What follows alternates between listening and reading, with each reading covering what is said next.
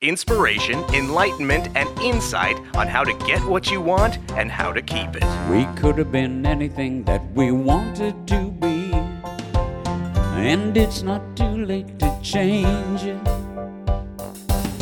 We'd be delighted to give it some thought. Maybe you'll agree that we really ought to. And now, here are your hosts, Paul Williams and Tracy Jackson. Good morning, Paul Williams. Good morning, Good Tracy. afternoon. We don't actually we don't know when this is. When is this? This isn't digital. This is digital It could be any time. This is time. digital time, digital weather. You know, it can be so what somebody could listen to this in Japan, and it's tomorrow. exactly. It would Somebody's be like tomorrow, a month from now. I mean, it could be anything. It could be nighttime.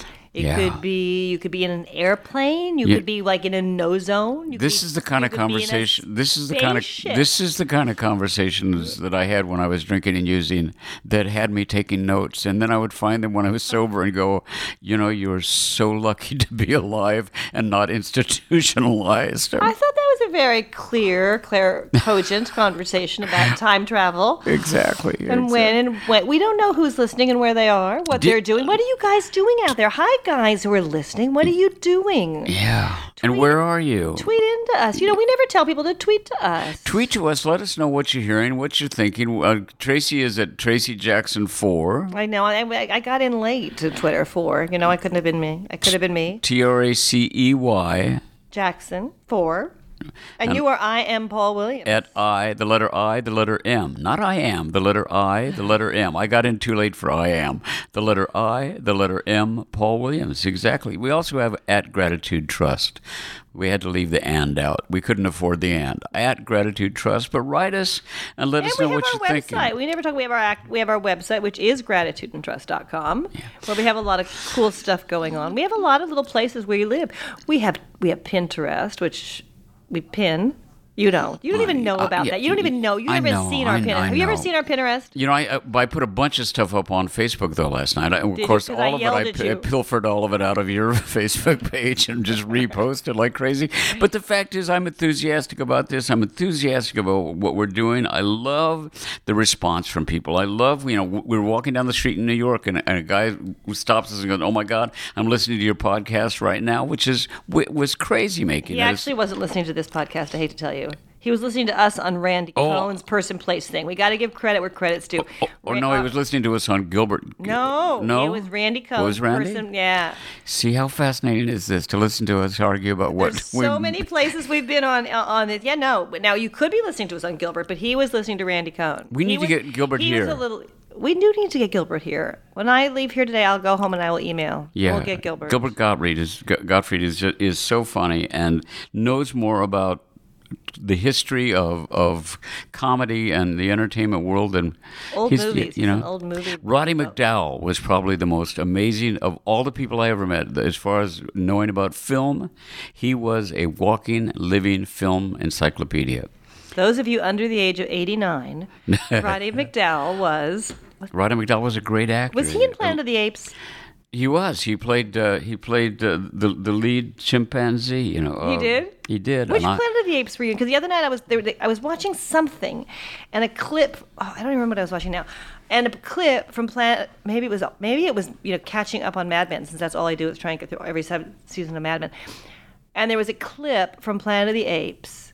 It was Mad Men, and Glenn said, "There's Paulie." Now, I think Paulie thinks all the apes are you for some reason, only because he's seen your ape picture. So we don't know which one you're in. Oh, but it's so funny. I was in Battle for the Planet of the Apes. And when did that come in the series? That was the last of the series. And the great memory that I have of that is that John Huston, the legendary director and actor John Huston, came onto the set to play the lawgiver in this opening scene with a huge number of extras and all. There were like 50 orangutans and 80 chimpanzees and 200 gorillas or something. But so John Huston is walking on the set, and I had gone by before makeup and said, I'd love to have a drink. But it was like 6 in the morning. I'm going, "Would you like to have a drink?" And he said, "Oh, no, Paul, not right now, but perhaps later."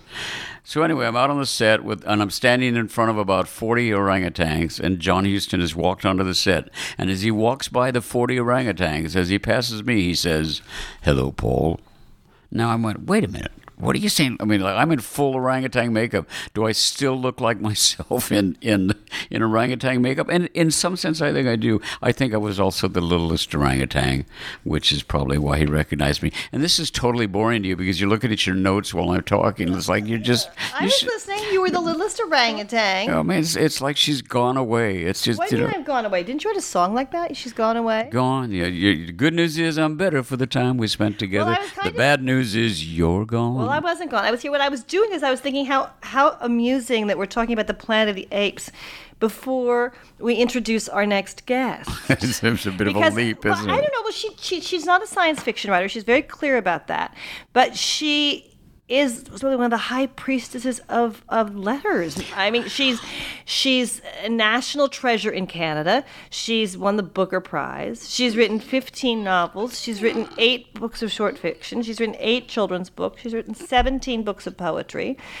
She has I think the connection coming out today, and The Heart Goes Last. And she's so smart, and I'm usually not nervous about interviewing people, but this woman is really, really, her brain operates on so many cylinders. She's and environmentalist as well. Devout environmentalist. I mean, just an extraordinary human being. Why are you raising your hand? Because I'm about to illustrate to you yes, that Paul, you may speak. Thank you, God. Oh my God. Sometimes, the fact is what? That the connection to science fiction is that she pays great homage to Jules Verne, to 1984 Orwell, George Orwell. Yeah, exactly. Had to peek around for that name up in the car filing cards. But yeah, she's a remarkable woman, and she's your friend. She's a friend, and she's. And you're nervous about talking to her. Well, I nervous. I don't know. I just, you don't want to blow it. You don't want to blow it. But she's so easy to talk to. She's so funny. She's huge. She's giant on Twitter. She loves it. She loves the internet. Loves social media. Social media. Yeah. And so we're going to get to have a lovely chat. And Margaret Atwood is coming up. Yay.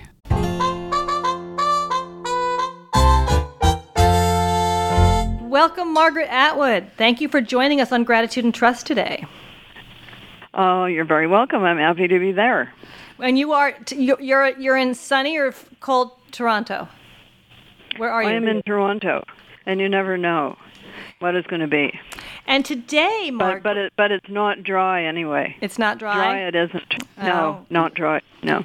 Right, Margaret, I want to just jump on to say hi. It's Paul Williams, and I want to start, since you mentioned cold and snow and all, the best quote ever in my history of quotes about snow is, the Eskimos had 52 names for snow because it was important to them.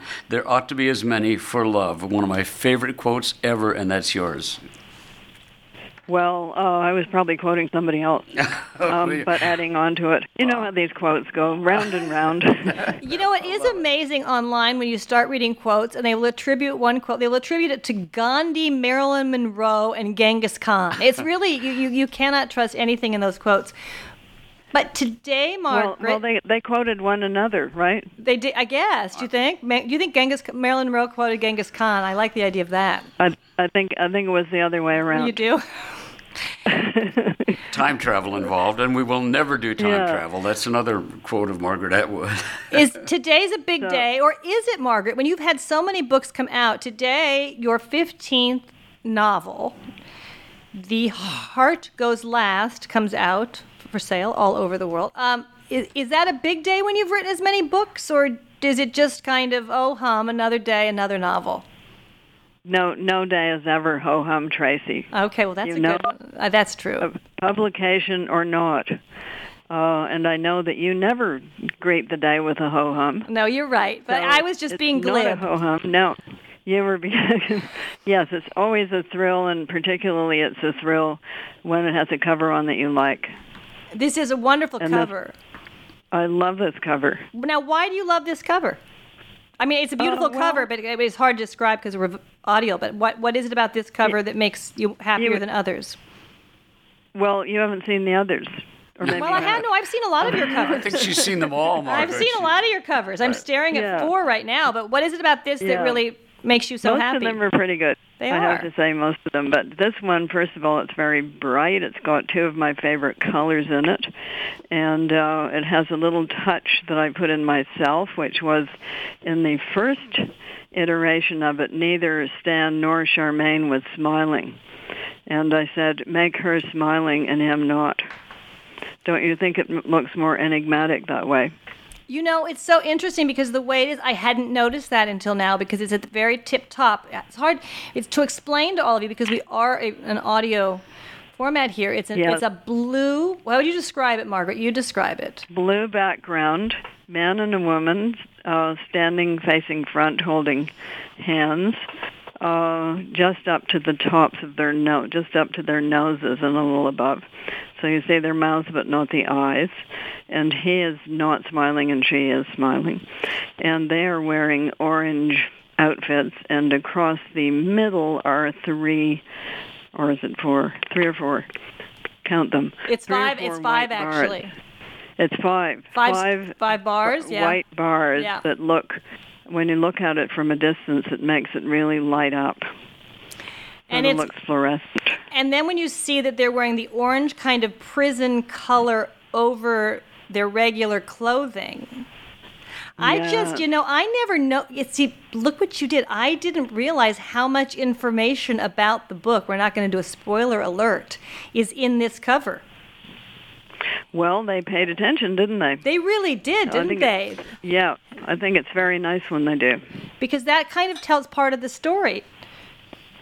Yes. So sometimes you have to bait them off because they want to put flowers on. This is not a book for flowers, is it? This is not a flowery type of book. How would you describe this book? Because now, Margaret Atwood of Dystopia, would you say this is another book that takes place in a dystopic environment? Well, yes and no. Parts of it are, and parts of it aren't, and parts of it are Las Vegas. What would you call that? Oh, I would call that totally a dystopic environment. Oh, would you? But other people really enjoy it. They go there on purpose. They do, so and for me, it's hell on earth. But I understand that. But I've always hated Vegas. That's a really interesting question. And do you like it? Yes. Really? Margaret Atwood likes Vegas. That's the bumper sticker for the conversation so far. I cannot believe that. I find it a place so devoid of real joy. People are trying so hard to have it. What is it you love about it? Everything in it is fake. That's lovely. And that takes talent. That really takes talent. Yeah. That's the so part. I'm not looking at it from the point of view of the people going there to have a good time. I'm looking at it from the point of view of the people performing in it and creating it. So when I was there, I talked to a number of the people who dress up as other people, such as Minnie Mouse and Captain Jack and Angry Birds and things. And there they are, all dressed up as somebody else. And they're part of the whole creation of non-reality. Must be an interesting thing to sit inside an Angry Bird costume and watch the world go by. I would think it'd be a great place to keep a memoir about life going by around you. I think it would be extremely warm in there. And you could be angry and be a bird. Do you think, it's so interesting to me to hear you say that. It takes me in a totally new direction. But do you think, because some of your books, and this one included, there's a prison aspect in terms of metaphors and in reality. Do you find that people who go to Vegas are in a kind of prison? No. You don't? They're going there, well, if they get trapped in it, yes. A cage is anything you can't get out of. So a prison is a cage that other people put you in on purpose. Wouldn't you say? It would take Margaret Atwood to make that distinction. That's quite wonderful, yes. But do you think they go there and then they're in a cage? The cage of wanting to make money? No, because they can get out. But if they go there and aren't meeting their rent and get trapped in it, then you could say that. But that could be any place. Could it not? I don't know, because when I go to Vegas, this is my memory of going to both Vegas and and Atlantic City. And I'm not a gambler. I had a grandmother who loved to gamble, and whenever we couldn't find her, we would, she must be in Vegas. My memory of Vegas is you go to bed late at night, and there's some poor person sitting at a slot machine, smoking, sometimes on a ventilator or something, and they're down to like their last paycheck, or they're using their Social Security check, and then you wake up in the morning and you're on your way to breakfast, they're sitting in the same chair. There's something about that is so heartbreaking to me, and that's a prison of wanting of something to me, of an addiction. Yeah, that's an addiction. Any addiction you can't quit when you want to is a prison, of course. But a lot of Vegas now isn't gambling; it's shows. So I'm looking at it more like a carnival rather than a horrible gambling hell. How often do you go there, Margaret Atwood? Well, I've only been there once, but I took a lot in while I was there.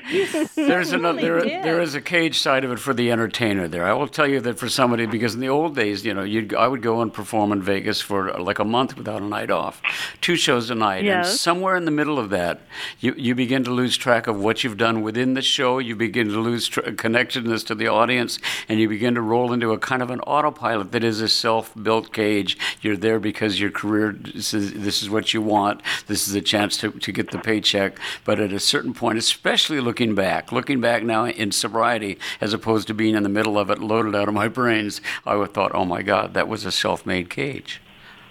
It was, but you chose it. I did, absolutely, And they tell me I had a good time once in a while as well. He signed that contract. But that's a money thing, too. See, what I see in Vegas, I guess, is it feels almost like, I'm not a big New Year's Eve person. Do you like New Year's Eve, Margaret? I've never been a great New Year's Eve person. Yeah, I wouldn't expect. See, I hate fake revelry, forced revelry, and Vegas. To me, but I think it's very interesting to watch. The writer-observer. Yeah, it is. I think it's like many things. It's interesting and depressing, which is something that you do in your books as well, don't you? You find. Now, Tracy, how could you say that? Well, there's some interesting and depressing. No, I don't think it's depressing at all, because there you are reading away, and what are you thinking? You're thinking, well, at least my life isn't that bad, and you find that actually quite elating, don't you? Well, the way you do it, of course, but there is something. Of course, you do have these environments, and the new book has it, where there are these worlds that are a little bit scary. Okay, so let's just set it for people a bit. So Stan and Charmaine You said it. Yes, you said it first. Yeah, Stan and Charmaine have lost their house because there has been a financial meltdown. Whisper who dare. It's a little. Could it resemble at all 2008, when a lot of people lost their houses, particularly in the Rust Belt? So there they are. They've lost their house. Their places of employment have closed down. They're out on the street, and they're living in their car. And they get a chance. They're living on the street, on streets roamed by lawless gangs of thugs who want their cars, so they have to keep moving. And they don't have enough money to get out of town because they can't afford the gas. So they see on TV a possibility of going into a plan where they would get their own house, they would get their own bath towels. It's all very nice. And there's only one catch, which is if you sign on to this thing, you can't get out. You have to show that you're serious by making a real commitment. And once inside this plan, you spend half of the time in this nice house, which is a timeshare, because the other half of the time you spend in the prison, which is the main business run by the town. So half the time you're a guard or a citizen, and the rest of the time you're a prisoner, which means that the food is much better than in a real prison, because if somebody serves you up bad food one month, you're going to do the same to them the next, aren't you? Aren't wonderful. You are. See, I'm glad you're telling this, because I didn't want to spoiler alert your book, so that's why I didn't want to. Go ahead. That's not a spoiler alert. That's just the setup. We're not going to tell what happens to Stan and Charmaine once they get in there. Okay. So they're sharing their house with their alternates, whom they're not supposed to know or ever meet, because you wouldn't want to know who's actually sharing your house if they happen to be a prisoner that you're taking care of. You'd start arguing about who didn't do the laundry properly and things. So that's where they find themselves, and then we find out what happens to them next and what the for-profit aspect of the prison really is. And but eventually we get to Vegas. You do get to Vegas, and they are real people doing real people things in this alternative kind of world, which is something that you use in many of your books, to the point that some people call you a science fiction writer, but you dispute that. Okay, what do you think of when you think of science fiction?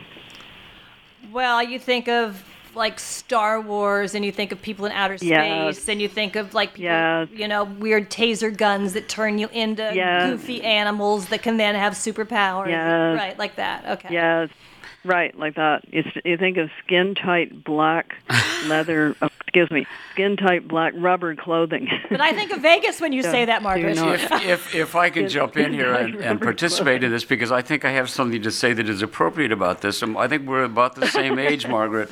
And in my late teens and in my early 20s, I fell in love with Richard Matheson and Robert Heinlein and Isaac Asimov. And I think these were writers that perhaps, were kind of at the headwaters of your fascination with that genre. Right. And I loved your comment on Bradbury, I heard another comment you made that talked about erasing the genres, that the first people writing what we would identify as science fiction, they were not writing science fiction. That Frankenstein was not written as a horror novel. That Jekyll and Hyde was not written as a horror. Another horror novel. Yeah, exactly. Yeah. Another horror novel. And you see, that's why you're a better writer than I am, because I just couldn't find another genre, another example. But I think you talk about the first example of a Western novel is. It's Owen Wister's The Virginian. The Virginian, exactly. But I think that I was wondering if you had the same affection for example, Matheson as I did. I think I might be a bit older than you. I'm 75 this year. I'm a little older than you. Oh, I thought we were, but not much. Maybe a year. Maybe a year. I'm thinking. Yeah, Ray Bradbury, and George Orwell, Aldous Huxley, and a book that wasn't science fiction but was very much part of that same Orwellian thing, which was called Darkness at Noon. And it was an account of being in prison under the Stalinist purges of the 1930s. So I read all those when I was an early teenager. Childhood's End, did you? Well, that was a little past. So, okay, so the 1950s, I spent the first 6 of those years in public school and high school, but then I was in college. So once I was in college, I wasn't so much in that world. And I don't think I got to that. I knew about it later. I was also reading John Wyndham. Do you remember him? No, I don't. Day of the Triffids, ring a bell? Oh, yes. Triffids, giant cabbages, they eat you. So you always loved. So you always loved those things.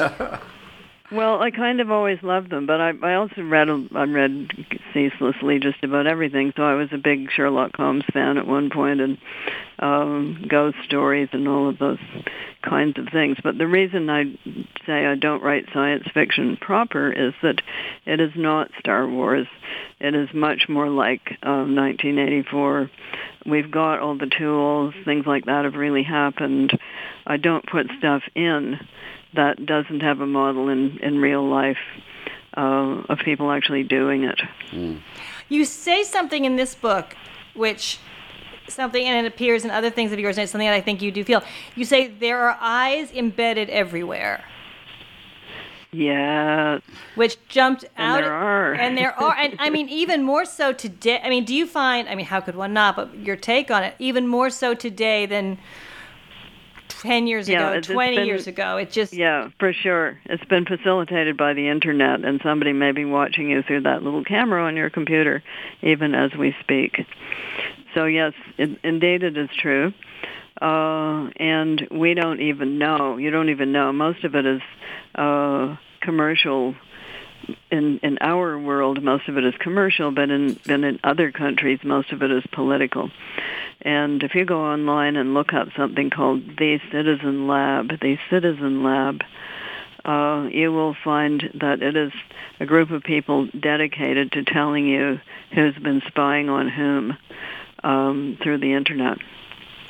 There's either and who's been trying to block you from using it. All of those things.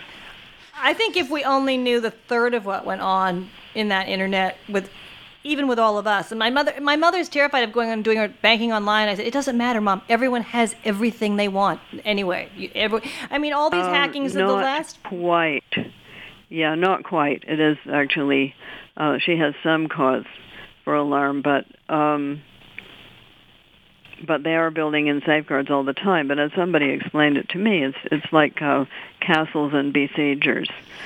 So there are people who have the castles, they've got the gates, they've got the keys to the gates, but there are a lot of other people outside trying to get in. But they're ceaselessly trying to get in. What do you think of this whole Ashley Madison thing that's just happened? I mean, this is very far off from what you write about. But what's the matter with them? Why did they have to go on a website? Why couldn't they just have adultery the old-fashioned Cheever way next door? Drive down to Sunset Boulevard or the east end of the boulevard. They could have gone to Vegas. I think that one of the elements that invites us into danger is the word convenience. I think when something is convenient, we slide into it very quickly and very easily. We jump online and we give them our information and dive into life online. It's easier, and in the process, somebody like Google winds up with immense amounts of information about who we are, what we care for, and the like. That is very true, but also I think a lot of people on that site were just basically curious. I don't think they were planning to have an adultery any old time in the immediate future. I think they were just sort of lurking and cruising. 32 million out of 32 million. So even if, let's say, just a third were, I just still think the invasion of I do think that the invasion of privacy, that whether you want to go online and have an affair or not, it's none of my business. That's the way I look at it. Yes, it is. You Tracy, think? Why? Make it your business. Well, it's not my business. You could get them onto your podcast. If I could get Ashley Madison on this podcast, I would go in. No, but I do feel that there are ways that we should have privacy. I'm a believer in a certain kind of privacy, and I do think that a lot of our privacy now is, well, you say it, eyes are embedded everywhere. I mean, it is. Now, Tracy, why did God make shower curtains? Just think about that. That's true, but we have doors. Now we have no doors to our houses. You see, our houses are computers, and anybody can walk in there. Margaret, you predicted all this. Don't take the computer into your shower with you, Tracy. Okay, Margaret, I won't. How did you know I was doing that? Now, can I direct a question back to your childhood? And it's something I found, for me, if I find something that I have in common with somebody that has had the kind of amazing success you have, I have to immediately go, oh my God, I have to ask about this. Now, growing up, and I heard this in an interview, you were afraid of you talked about living in the wilderness and having no great respect for bears, but no real fear of them. But you were afraid of the vacuum cleaners and toilet, and you explained that that's because things disappear there. Okay, my side of it is I've never met anybody that shared this, but I was terrified of the garbage truck. And my mother took me as a little boy out. Might be. Absolutely took me out there and tried to introduce me to the man in the garbage truck, and I'm screaming, no, she's going to get rid of me, she's going to get rid of me. When I was 13 years old, my mother shipped me off to live with an aunt and uncle. So I'm wondering if there was a bit of precognition there, and it made me want to ask you about that, about you in your life. Do you believe that there is an element of precognition in these events in your childhood? I love that we had that in common. Yes, well, it's not quite the same. I think mine was connected with knowing where everything was. But with a toilet and a vacuum cleaner, things disappear from your ability to know where they are. They just vanish. Mm-hmm. So where did they go? They went into outer space. Small child. It was not known where they went. Yeah. So beam me up, Scotty. It's worrying. So this whole disappearing, where we go, who's there, what's behind the curtain, has always been what's in the vacuum cleaner from an early age. I think quite a bit more what's in the toilet. What's in the toilet? I did figure out that you could open up the vacuum cleaner and your marble would be in there. But you didn't really want to open the toilet. Oh, you could. Well, you couldn't. It was a flush toilet. It's gone, Tracy. Yeah, but right, gone. Okay, it is gone. It is gone. Vanished. Yes, I once had a watch go down. I do remember that. A watch just Did you? Yeah, it just slipped off my wrist, and there it went. And nor was I never to see that again. I want to talk to you. If we could talk, your characters. What's so interesting in your books, your characters find themselves oftentimes in what could be considered hopeless situations, or situations where they're either prisoners or being controlled by other people. Sometimes they put themselves there, sometimes they're put there. But you always continue back to a theme that there is hope, and there's a quote even in your book that you make your own reality out of your attitude. So your belief in the human spirit is really positive. You're an optimist in a pessimist body. You're a pessimist in an optimist body. How does that work with you? I think hope is built in, and people who don't have it have a marked tendency not to get up in the morning. So I think our ancestors, generation by generation, those who had hope and got up in the morning were much more likely to leave offspring than those who didn't. Wouldn't you say? So I think it comes with the package for most people that if you're in a bad situation, rather than just sitting down in despair, you will try to do something about it most of the time. There are some things you can't do anything about. No matter what your attitude is, you are stuck. And that is it. I mean, you just can't. But if you think there's any possibility, you most likely will try. Acceptance. And I think most people are like that. Most people will try. Do you think they will. Do you think that and you talk about a time when people had to get out of bed, or people did get out of bed. Do you think if one travels back in time and not forward in time, when people had to get out of bed to survive, which we still do to a degree? Well, you have to get out of bed to go hunting and gathering and eat something. You have to get out of bed because otherwise you're just not going to make it. You can't Postmate your meal to the house, or order your food online, or your lover online, or anything else. Do you think in this age, and you're a big internet person, do you think in this age where everything is easier and everything is, you don't have to get out and do it as much, that leads to a kind of depressive state that perhaps more people find themselves in? I think if that's all you did, you probably would get very depressed, because I think that part of us is that we do need human interaction, either with real-life people or with voices such as yourself. So if all you're doing is online and nothing else, I think you'd probably get into a pretty depressive headspace. But that might be a symptom. You might have been depressed anyway, and that would be the symptom of you being depressed. Do you think our forebears had it easier? Generally is in what respect? Well, in the respect that you didn't have the luxury. You even find this in third world countries to a degree. You don't have the luxury of a type of depression. You don't have the luxury of being upset because you don't have what you want. I mean, your characters in the new book, they make a deal to get things that they need, some for survival, some because they want them. But do you think that we put that this society puts people in that position more than, let's say, years and years ago? Okay. Yeah, I don't think depression is a luxury. No, depression is it's a bumper sticker. A clinical bumper sticker. Oh God, yes. Yeah. Yeah. It's a very serious illness. Oh no, I mean real depression. I don't mean we don't. Yeah. I think real depression is a serious illness, and people should seek help. No, I think a kind of ennui that exists, that perhaps. Oh, you mean you're bored? A certain boredom. Okay. Let's use bored. Let's use bored. Bored is good. So I don't think they had the luxury of being bored, for sure. Yeah. But I don't know. I mean, there's always trade-offs. So the life expectancy was a lot less. I love that the luxury of being bored. Think about it, because if out of that boredom, somewhere in the midst of that is a place where you begin to deal with what's really going on in the center of your chest, perhaps, or you become creative. And I love my man cave. Tracy makes fun of me because I love to retreat and just be alone. It's yeah, but you're not bored in there.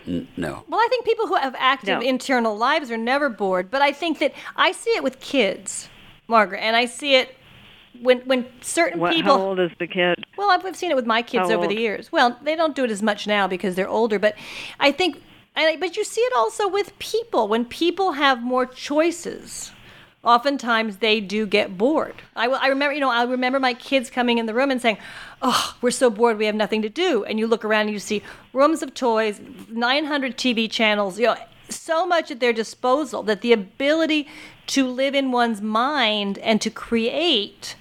And I had such a rich internal life as a kid. I never did get bored. I was always able to amuse myself. I have a feeling that you were the same type of child. Is that correct? Are we going to turn into those adults who are going to say to the kids, we made our own fun? Well, I think we did. I do. Margaret. I'll say I think that we had an ability to make our own fun. Assume we're going to turn into adults? I never signed on for that. I never signed on for that. I think kids. I think it was much. Yeah, it was a simpler time. No, but my guess is Margaret, young Margaret Atwood. Okay, Tracy, slow down. Take a breath. You're the second person to tell me that.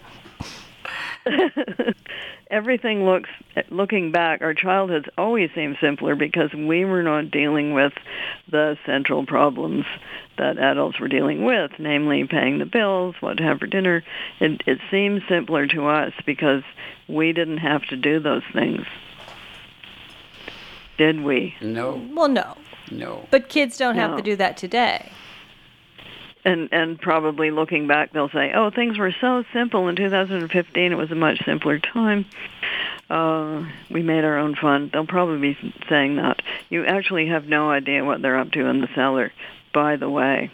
Well, they're usually not in the cellar. They may be telling you that they're bored, but they're usually online. Or wherever they may be. Well, I think you have no idea what they're doing online. Well, no, and that I agree with you, but I also think online that there is so much stimulation now that it's much harder for them to look inwards. That it's a theory I have. I could be wrong. Are you going to solve that problem for them? No, I'm not. I'm just bringing it up for discussion with you because I think wondering if you thought about that. One of the things I catch my I don't think a lot about it. Go on. Go ahead, Margaret. I don't think a lot about it because I think that they will figure that out for themselves sooner or later, or else they won't. But since I have no control over them, that is not what I worry too much about. What do you worry about now? What do I worry about? Where shall we start? I know you do worry, so I would love to know what you worry about. I'm very worried about. I'm worried about California right now. About the drought? Yes. Aren't you worried about that? I'm very worried about it because I grew up here and I go home to to Santa Barbara, which is a very beautiful green place, which is now a very brown place. I'll tell you what else I worry about terribly because I grew up in the land of fires. Is I worry about fire season this year without enough water to fight those fires. I worry about what's happening. Well, you're very environmentally conscious. One of the things I worry about, I got straight from Margaret Atwood, and that is realizing that 80% of our oxygen comes from the area around the North Pole, around Alaska. And you get into the area in the oceans,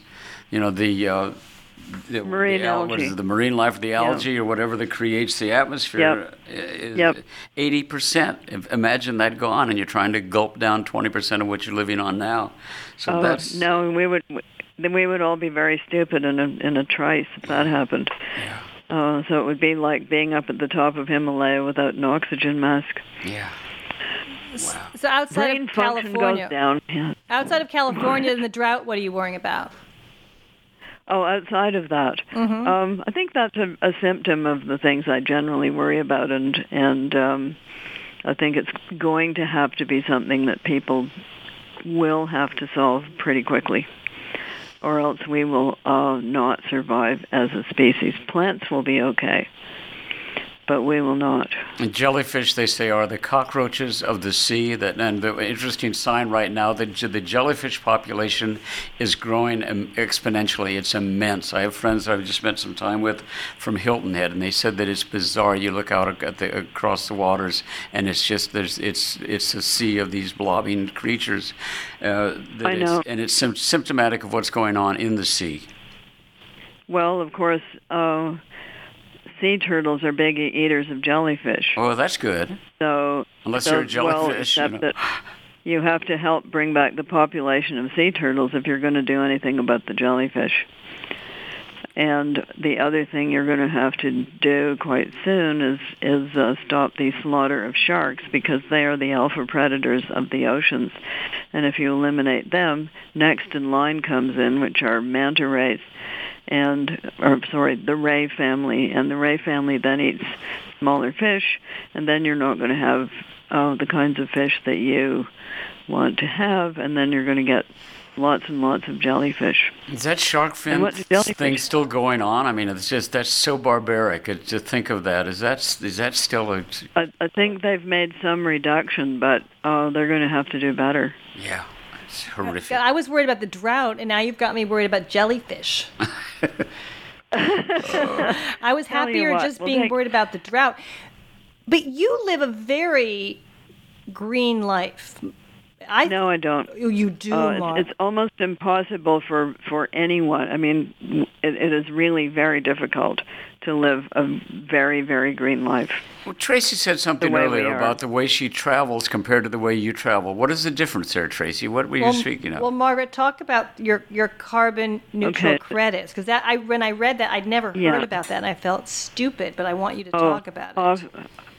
Offsetting. Yeah. Okay, so there are some things that take more out of the more carbon out of the air than you're putting in, and that's what you actually want to do. Plant a tree. And there are now, well, not just plant a tree where or regenerate what. So the fastest, quickest way of sucking CO2 out of the air is to regenerate degraded tropical forests and rainforests, and there are people working on that.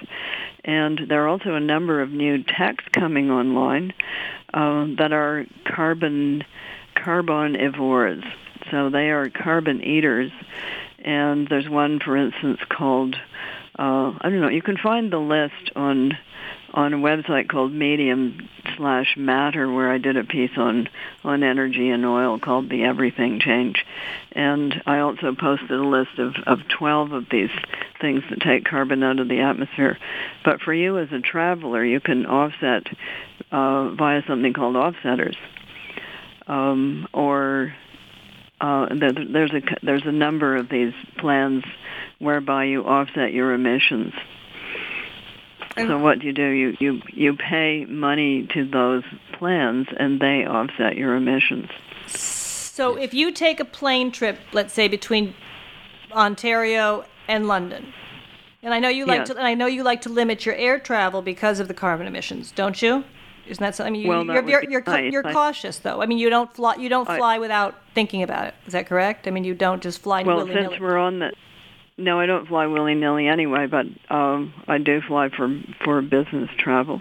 Right. And if you're on the offsetters plan, then that number of miles or kilometers gets calculated by them, and you offset it. I went on the website yesterday that I found on a link on your wonderful website, which people should all go to, margaretatwood.com, which has so much information.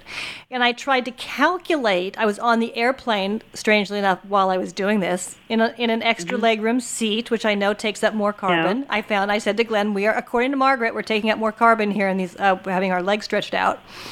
But you can buy certain passes, which I couldn't quite get far enough into it to figure out that then you have to calculate how many miles you fly, and they will then put back into the carbon zone what you've taken out? The other way around. They take out what you've put in. Right. Oh, okay. Yeah, so they're removing carbon to the equivalent of what you have caused to be emitted. What would people have to do to equalize one of the people it? that really, How many people What would did you have say? to? How many people would have to do this Okay. to equalize it? Okay, so I don't think it's going to be just one thing. I think it's going to be a number of things. And one of the things that we see coming towards us very quickly is Mr. Elon Musk's Tesla car. So Mr. Musk's Tesla car is an all-electric car. It emits zero. Doesn't emit anything. Right. And you can charge that directly from solar, and Mr. Musk also has the Powerwall, which is a home battery where you can store up solar that you've collected during the day and then run your stuff off it when it's dark. And you say to anybody, if you could have these two things, the electric car and the battery storage thing, and get off the grid with it, and it was a comparable price, would you do it? What do you hear them say? What you usually hear them say, because I've been trying it out, is in a heartbeat. Sure. If it was a comparable price, if I could have it, yes, because that's what people want, and because it's what people want, that's going to build out pretty quickly. I think that. Do you think? I mean, people say it, and then when you see that, people can drive a Prius, which is an affordable car for many people, but they opt to pick a big Mercedes or a big Lexus. No, we're not talking Prius. We're talking Mr. Tesla's supercar. No, I know, but people but I'm just saying now, because the Tesla cars are very expensive. They're not really available to everybody. So, but the price will come down, Tracy. Right. Do you remember the cell phones when they first came on? They Sure. were huge. They came in this carrying case. They had a big antenna. They were expensive, and everybody said, ha, ha, ha, that will never work. The size of a shoebox. But look mine at it was.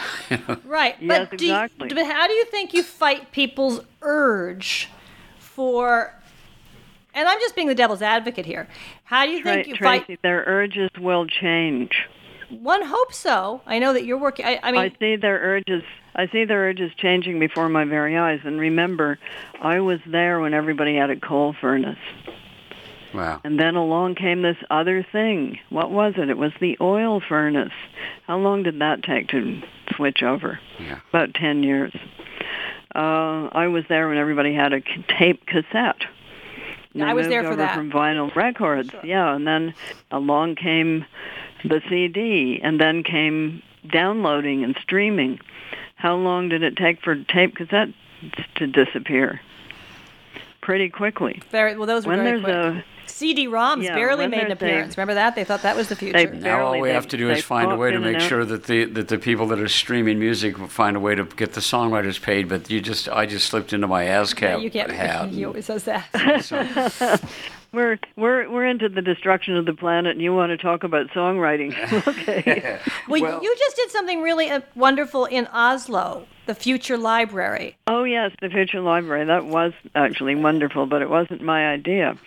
But It you was took the part in idea it. of I did. I was the first one to do it, and it was a project originated with an artist called Katie Patterson, 1T, and you can go to futurelibrary.no, and you can find the whole thing. And what is it? A forest was planted in Norway of little trees that will grow for 100 years. And every year of that 100 years, a different author will be asked to submit a manuscript to the Future Library in a box that nobody is able to read until the 100 years is up.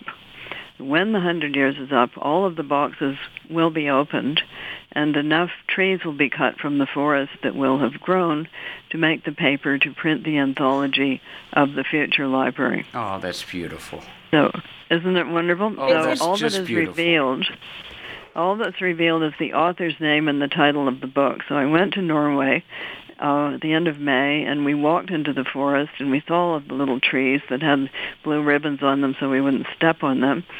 And we podcasted we actually we web streamed, we live streamed from the forest, the whole thing, using Periscope.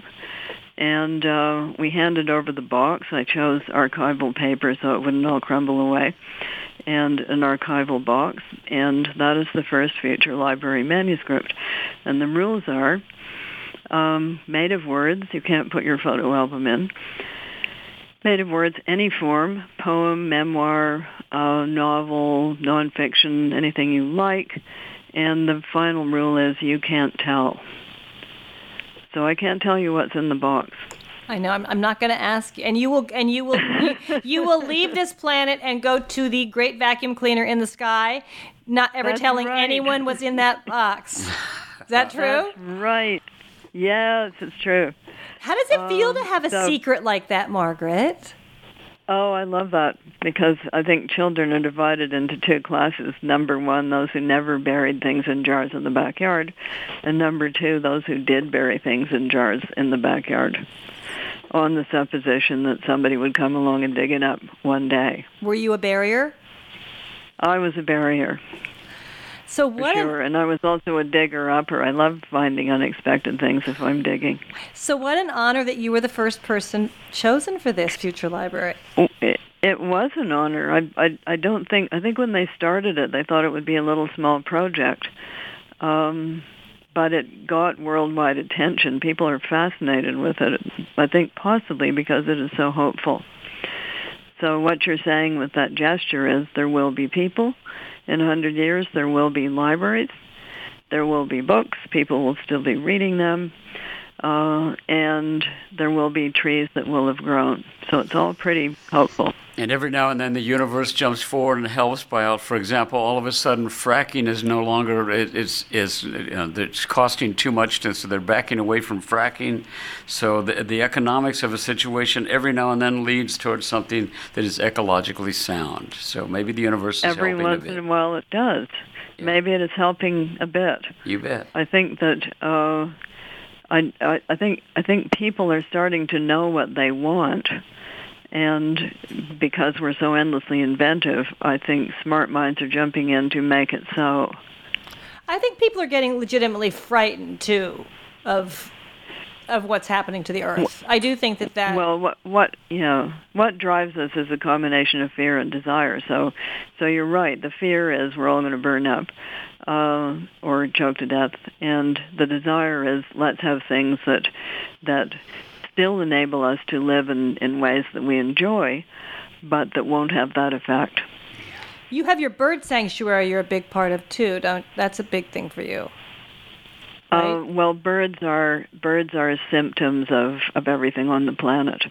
When the birds are in trouble, you can pretty much bet that other things are in trouble too. So it's not just a bird sanctuary, it's a bird organization called BirdLife International, and the American partner in that is the Audubon Society. But there are several wonderful conservation organizations in the United States. The American Bird Conservatory is another one. The Sierra Club has been active for a very long time, as you know, and everywhere you look, there are ones that are more local or less local. There are a lot of them, so there are a lot of people involved in this.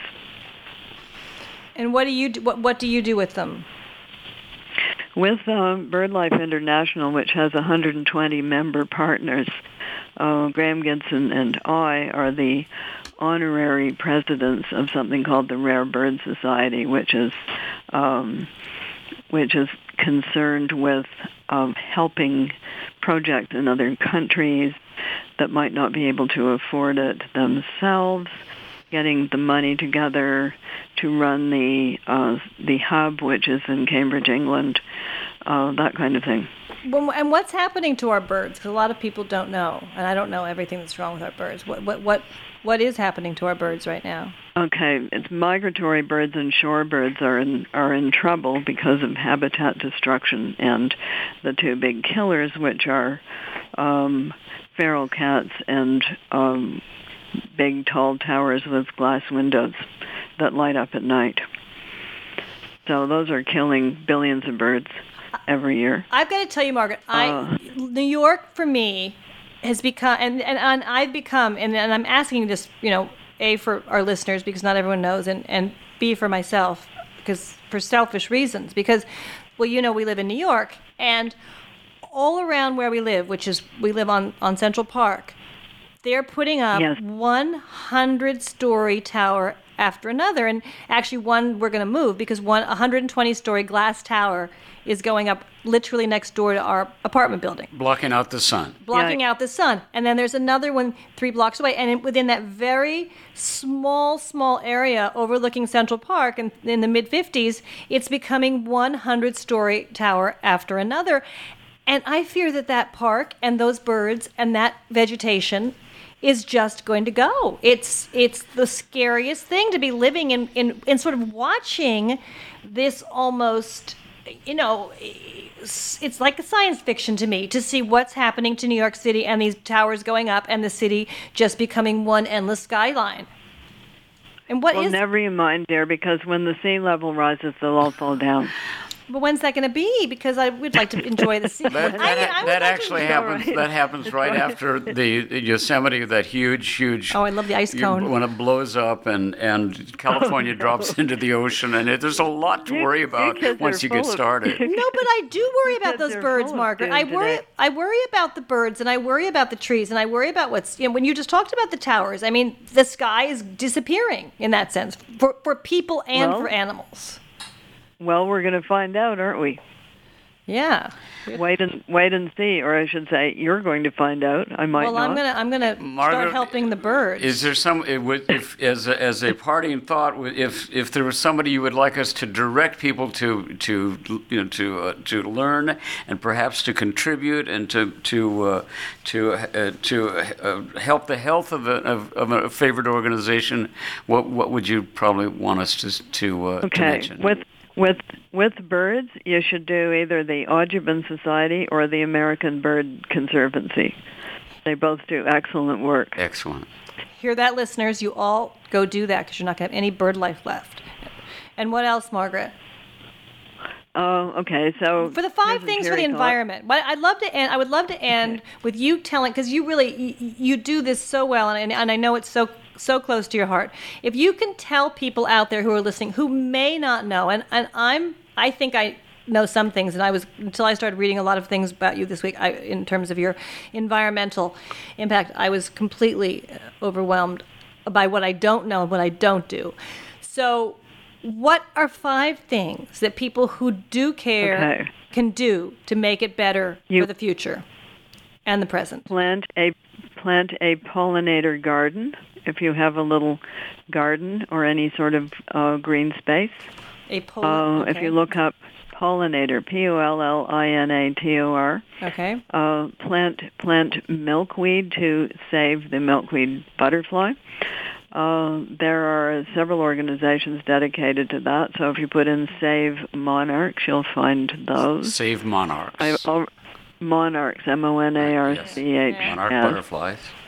Monarch butterflies, you can actually be part of people who are creating a sort of river of milkweed for the monarchs. And it turns out that milkweed makes a super oil spill sucker upper. Wow. Oh, really? Made from milkweed. Okay. Yeah, so if you put milkweed oil spill, you'll find the company that makes that. I think we should all be helping out organizations and products that have positive effects. So the other thing you can do, and this would be crucial for the United States, there's a very, very useful plant that doesn't take a lot of herbicides, pesticides, or water, which hasn't been grown in the United States for a while, but the Declaration of Independence was written on paper made from it, and that would be industrial hemp. Hemp, not the kind you smoke. Hemp, H-E-M-P. Not the kind you drink. Not the kind I'm in recovery from. She's talking about something else. Not the kind you smoke. I've never heard of anybody drinking hemp, but who knows? So you can make many, many useful things out of it, and the seeds of it are extremely nutritious, and this is not hallucinogenic in any way. So industrial hemp. Oregon, I think, and Washington State are already doing the other kind, but for marginal land that's quite dry. Not the kind you take to Vegas. What about the bee, Margaret? What about the bees? The bee population is in such trouble. Any thoughts about that? Yeah. Well, there's a huge amount of stuff devoted to that on websites, and probably one of the most useful things you could do is sign one of those international petitions.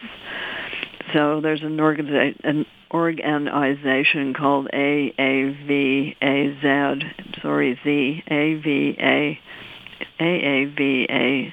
and it's got a B petition on it. Wonderful. So I would say add your voice, do some pollinator helpful planting, help with the milkweed, donate to the American Bird Conservancy or the Audubon Society, and let me see, what can we do for fish? And what about at home? What about at home, just like in our houses? Because people in your house. Well, gosh, there's so many. Because people think if they just recycle and turn the lights off, they're doing their bit. If that's all they can do, I'm all for it. Do that. But I would say keep your eye on Mr. Tesla and his products and similar products, because that's where it's going. Wonderful. Well, it's going to off-the-grid direct solar. Well, you give so much, Margaret, through your work, which is just endless, through your devotion to this planet and your life online. Almost 900,000 Twitter followers. You keep your sanity somehow and your sense of quiet while you have this really active internet life. It's extraordinary. Some of them are robots, Tracy. Well, I know you believe in robots. I know you do. I know you. No, they really are. They're internet bots that sort of send you messages automatically. Yeah, no, I know. I do know that. I do know that, but I don't use those guys. And then the other thing people can do: go out and buy The Heart Goes Last, the latest book by the ridiculously talented, very committed to our planet, good soul Margaret Atwood. Margaret, you are such a good person. You really are. And I mean, and I don't mean that in a kind of sucky, uppy way. Don't raise the bar, Tracy. No. I'm not. No, you really are. Your commitment to what is right and what is good is something that's exemplary. And another gift in the form of The Heart Goes Last in stores today. Everywhere. Buy it online. A pleasure to have you in my ears, Margaret, and I've enjoyed this very much. Thank you very much. Thanks so much for taking the time to be with us. We loved it. And everyone who's listening, you go out there and do those 5 things, because, it's the planet where we live, and it's the only one we've got at the moment. Unless Margaret's right, and we might go to another one, but until that time, we got to take. Well, if we go to another planet, Margaret, When did I say we were going to another planet? Well, you didn't, but Never. you said. Well, you didn't say we would, but you said that's what's space travel, and that's what another universe is. So if we did, no, that's what I said. That's what I said. You don't write about it. No, you don't write about it, but it doesn't mean you wouldn't maybe do it. I wouldn't do it. You wouldn't? Really? You wouldn't go to Mars? No, okay, so it was you who said the great vacuum cleaner in the sky. I did. You're right. I think it's likely to be that kind of space travel. Okay, we'll do that. But no, take care of this planet, because it is the only one we've got, and none of us are going anywhere else. So it's very important. Many thanks. Thank you, Tracy. Okay, take care. Okay, thank Bye-bye. you. All right, okay, bye. Blessings. You give a little love and it all comes back to you. You know you're gonna be remembered for the things that you say and do. You give